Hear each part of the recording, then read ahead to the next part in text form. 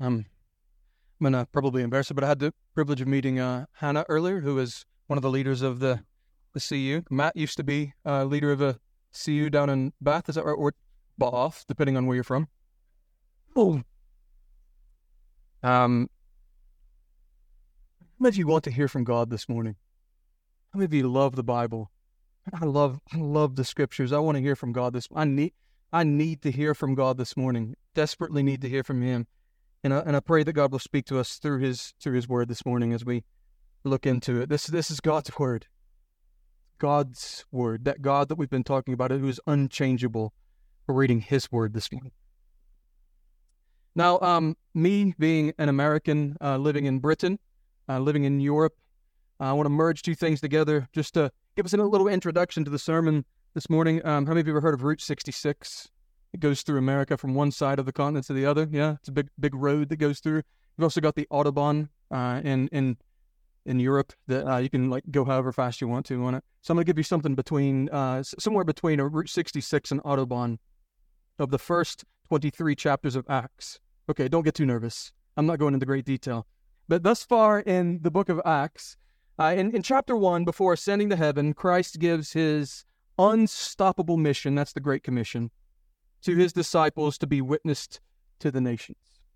In chapter 2, after a season of prayer in the upper room, the Holy Spirit descends on the followers of Christ, enabling them to declare the gospel in miraculous ways.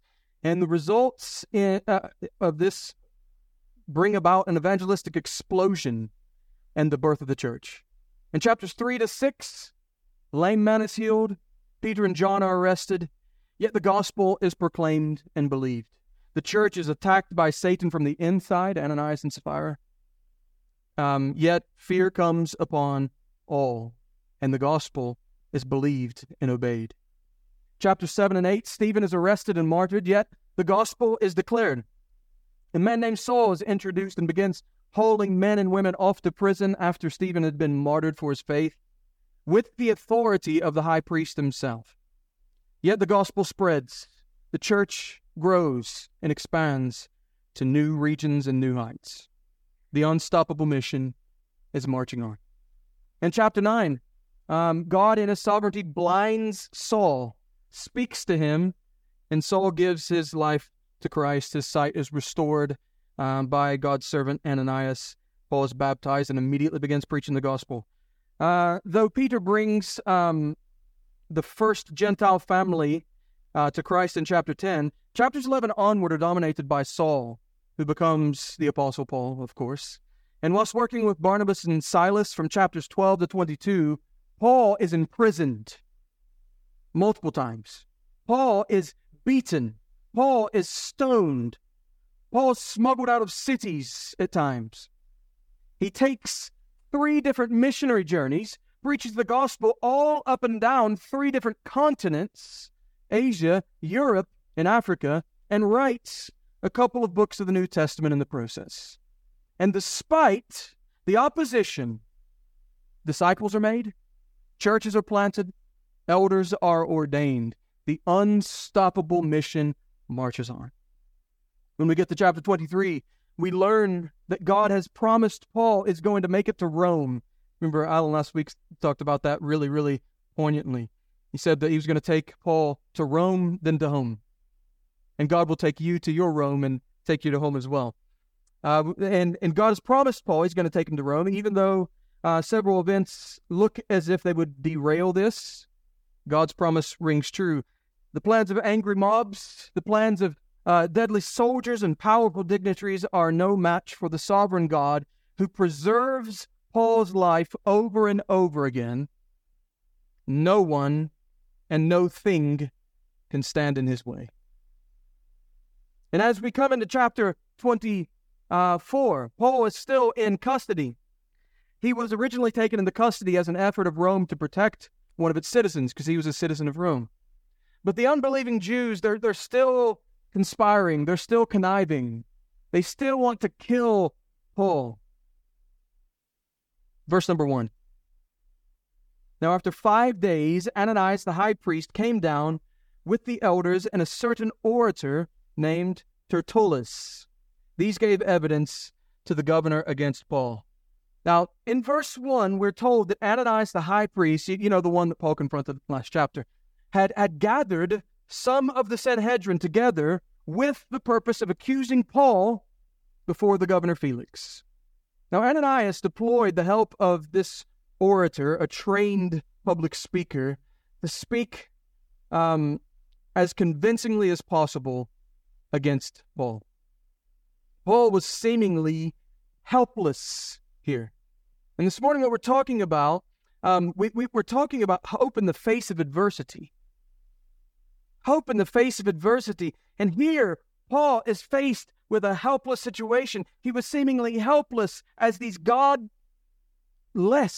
men have completely taken liberty to attack him. And they have complete liberty, complete freedom to attack him in this particular realm. So we see, number one, we have a situation that was hopeless. We see this from verses 2 to 9. The situation was hopeless. The situation was bleak. And maybe you're sat here this morning and you think, I'm in a hopeless situation myself. Well, the Apostle Paul was in Acts chapter 24. Let's read verses 2 to 9 together. He says, "And when he was called upon, Tertullus began his accusation, saying, Seeing that through you we enjoy great peace and prosperity is being brought to this nation by your foresight. We accept it always and in all places, most noble Felix, with all thanksgiving. Nevertheless, not to be tedious to you any further, I beg you to hear by your courtesy a few words from us." Now this man, Tertullus, he was basically a professional flatterer.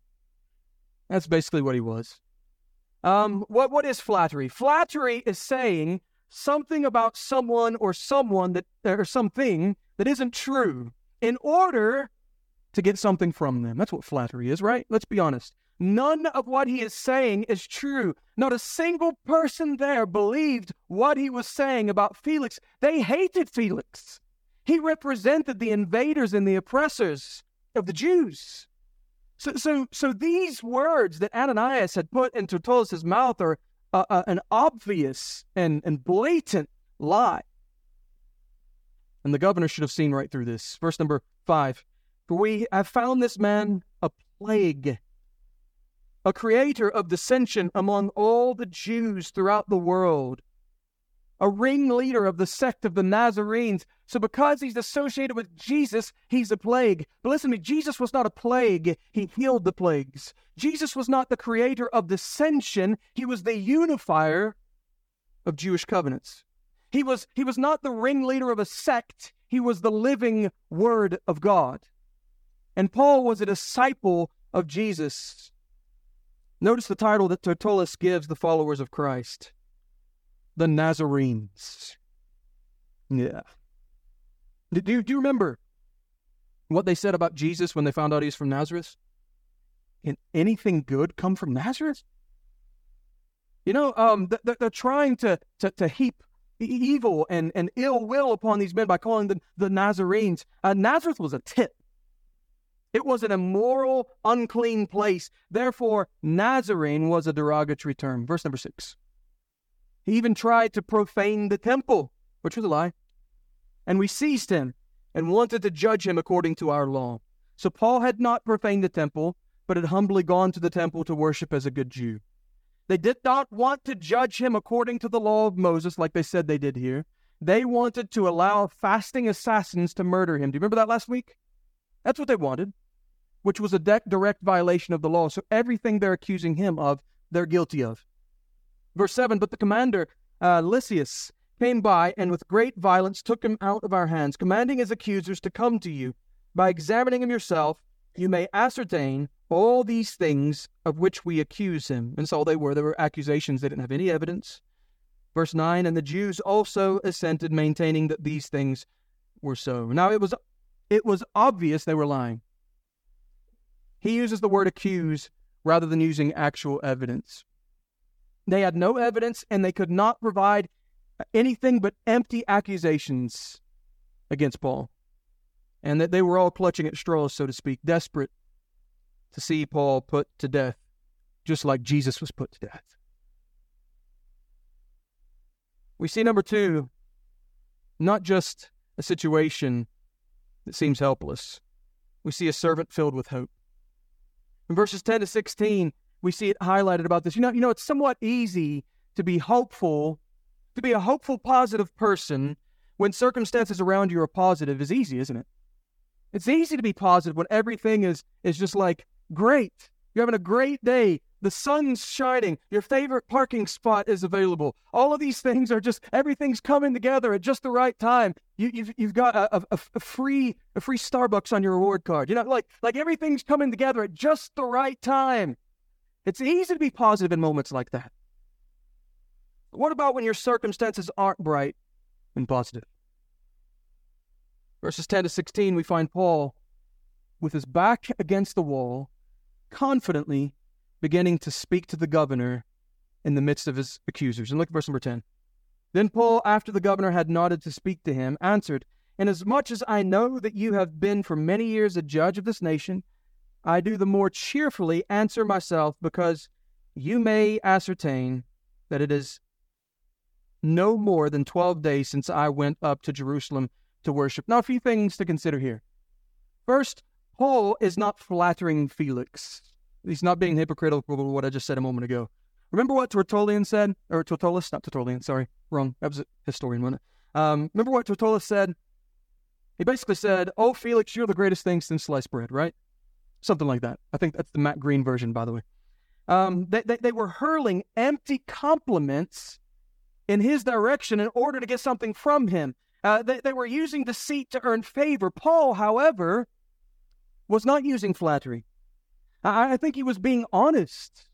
He's been lied about, beaten, conspired against, and much more in the name of religion and in the name of politics. And now, here stood before him a Greco-Roman governor who had been in this very position for 9 years. He'd been governor for 9 years.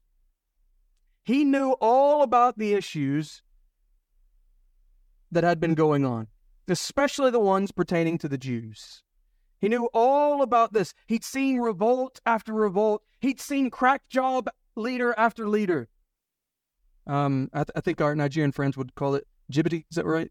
These maybe I got that wrong. Anyways, he'd seen this and would be able to justify Paul. He could justly discern that Paul was not one of those wicked leaders and that their supposed evidence was non-existent. Now, I believe he was genuinely overjoyed to see this man that he thought was going to give him a fair shake. Second, Paul says that he went to Jerusalem 12 days ago. Now, are 12 days enough time to organize a rebellion and convince a vast number of people to join it? No. It was all lies. So he again begins to refute their claims. Remember their accusation from the previous chapters? Supposedly Paul was anti-Jew, he was anti-temple, he was anti-scriptures. Well, Paul addresses that again. First he says, "I'm not anti-Jew." According to verse number 11, he was being a good Jew by going to worship in Jerusalem. And then we get to verse number 12.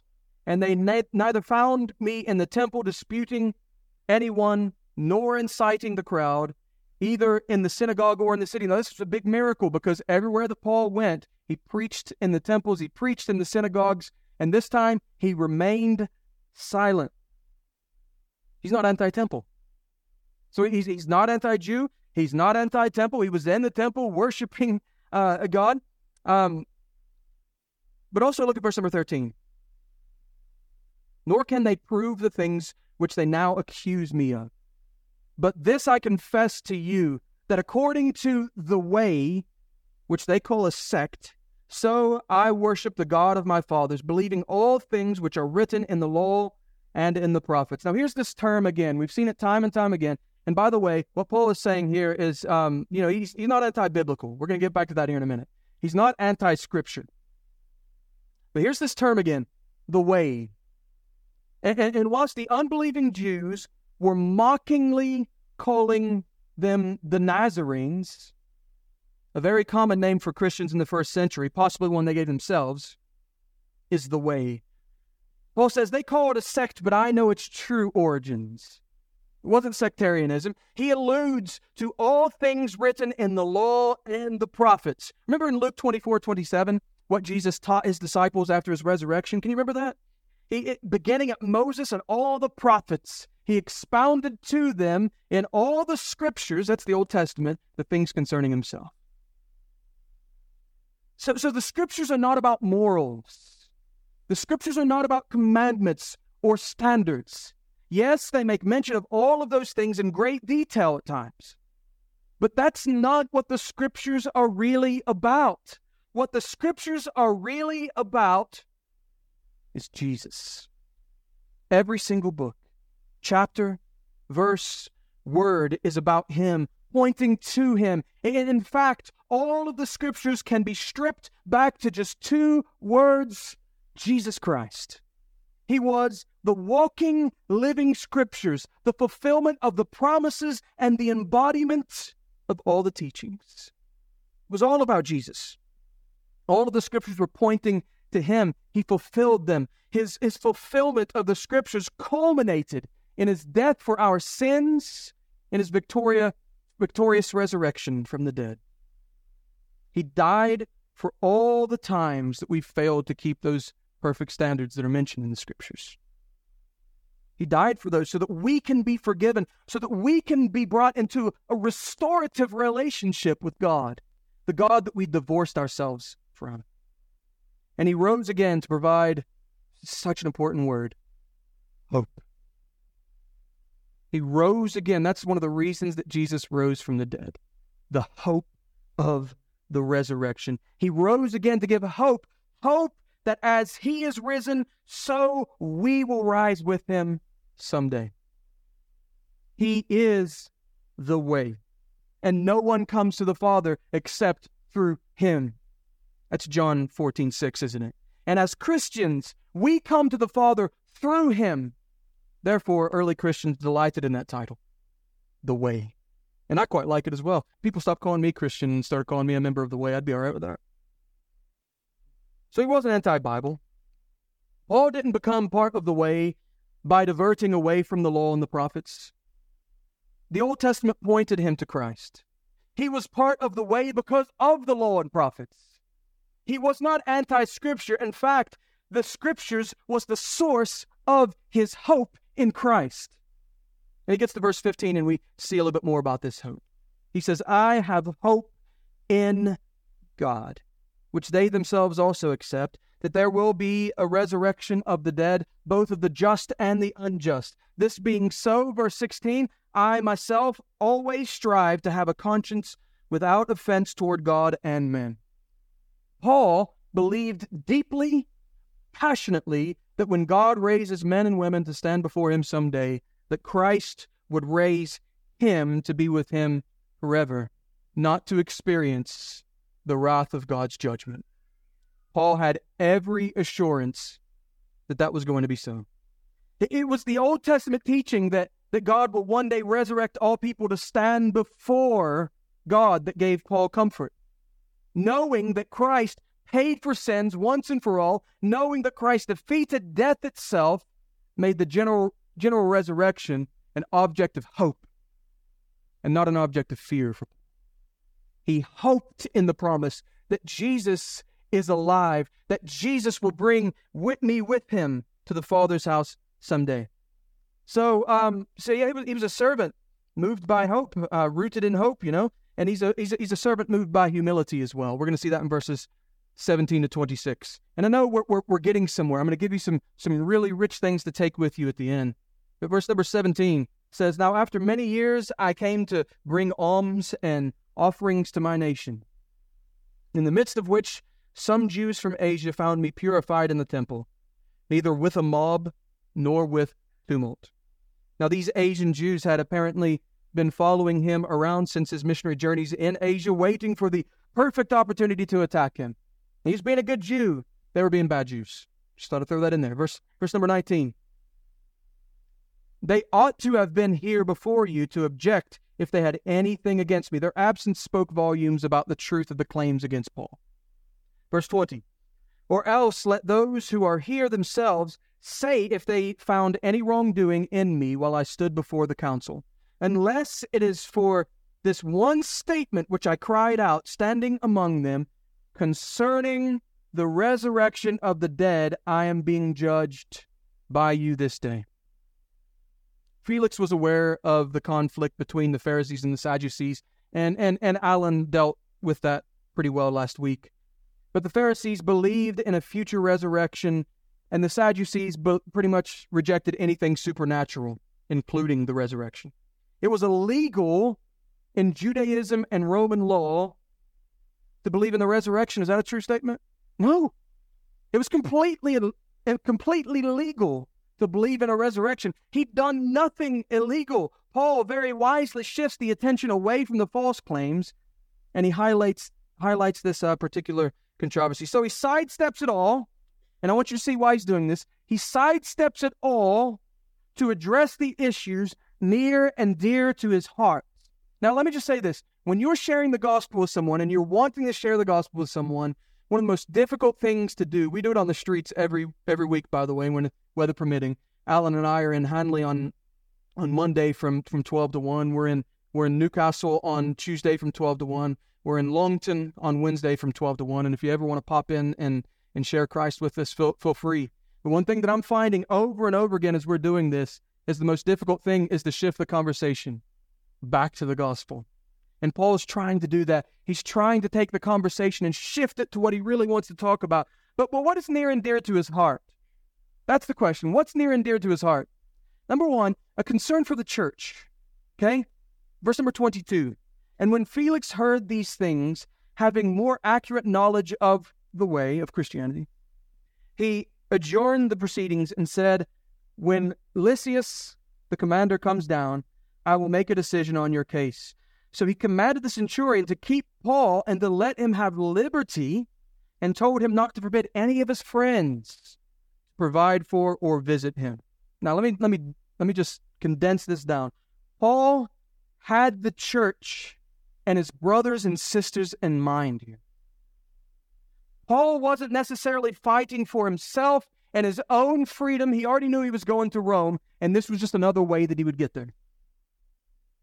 He wasn't fighting for his own self and his own freedom. He was concerned for the future of the church, and he wanted to see his brothers and sisters again. And Felix granted him that privilege, actually. His brothers and sisters could come and go. So here's an important principle. I want you to hear this.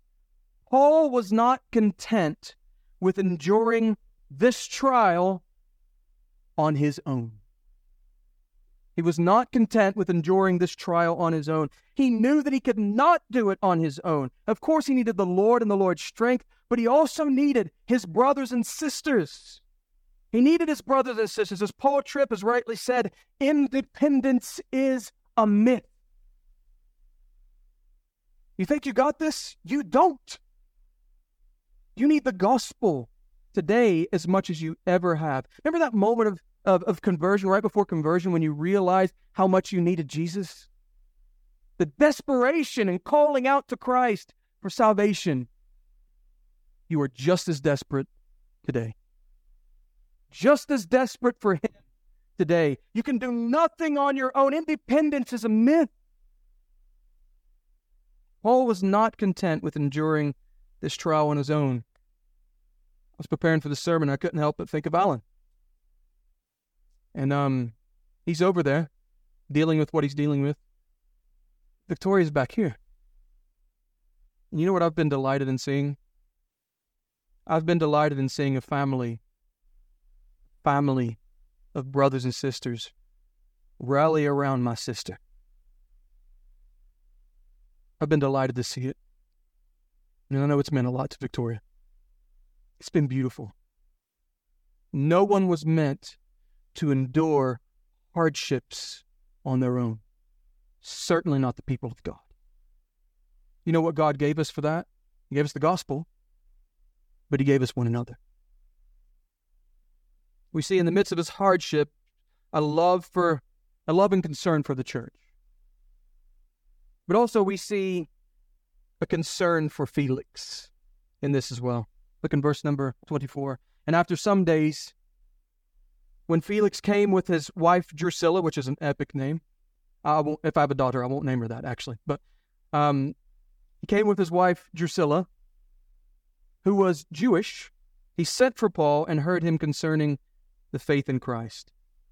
Now Paul had an overwhelming desire to share the glorious gospel message with Felix.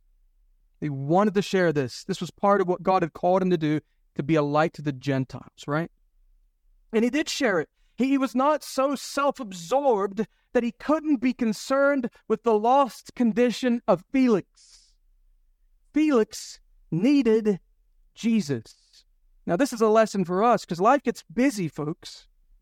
Life gets so busy. We get so busy with work and family and education and social life and just our general anxieties. And we get so busy with things that we forget that Jesus commissioned the church to take the gospel to the world.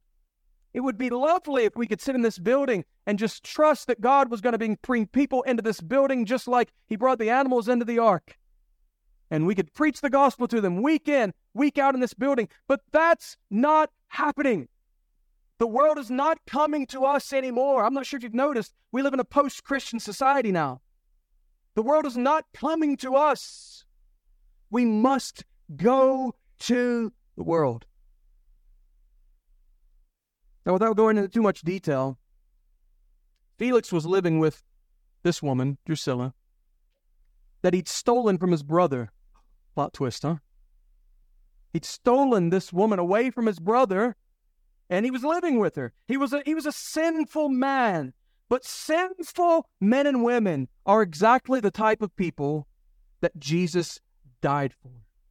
Paul called himself the chief of sinners, yet even he found forgiveness, grace, and mercy in Christ. Look at verse 25. Now, as he reasoned about righteousness, self-control, and the judgment to come, notice he used what they were talking about before, about the judgment, to talk about the wrath of God that's going to come upon men for sins. Felix was afraid and answered, "Go away for now. When I have a convenient time, I will call for you."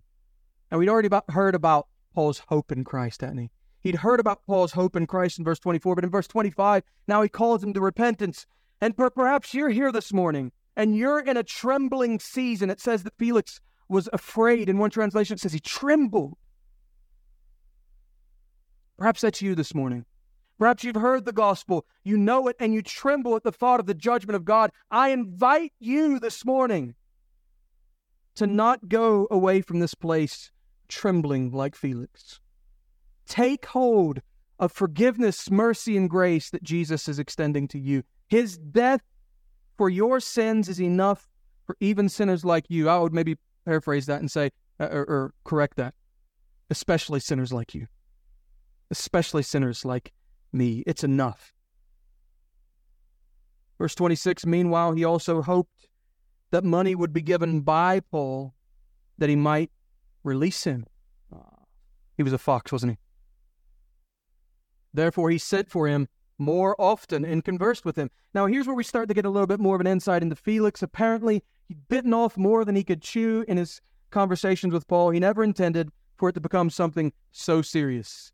He was motivated by fear of approval of the Jews and the people around him, but the love of money. He wanted some money off of Paul.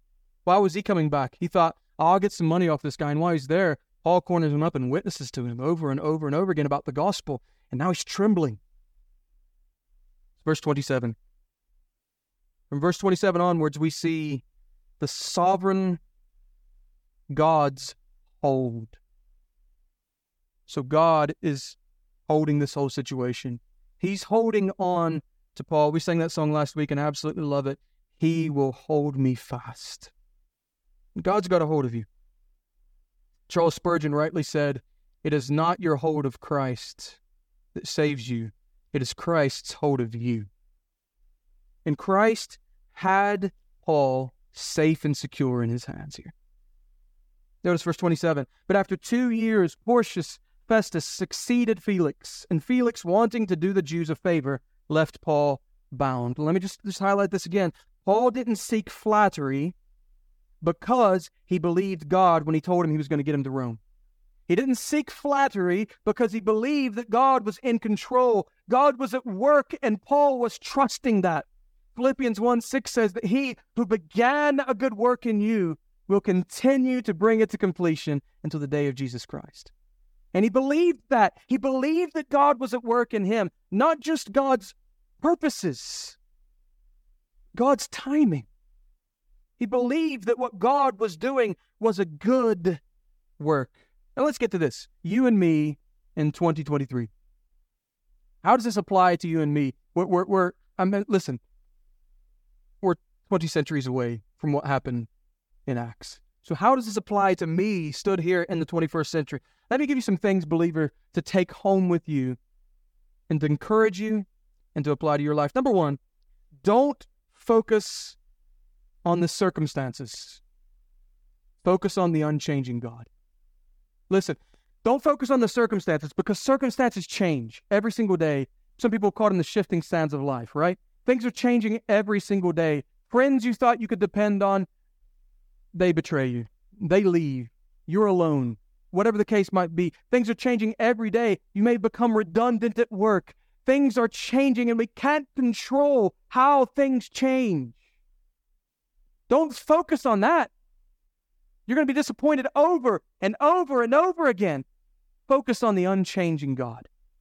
The God who was faithful when you had the job is faithful without the job. The God who was faithful when you had the friend is faithful without the friend. He's not changed. The world could forsake you, but God will never leave you. Number two, I want you to take this home with you. No one is an island. No one's an island. That's no way to live. God didn't make you to live that way. I'm needy.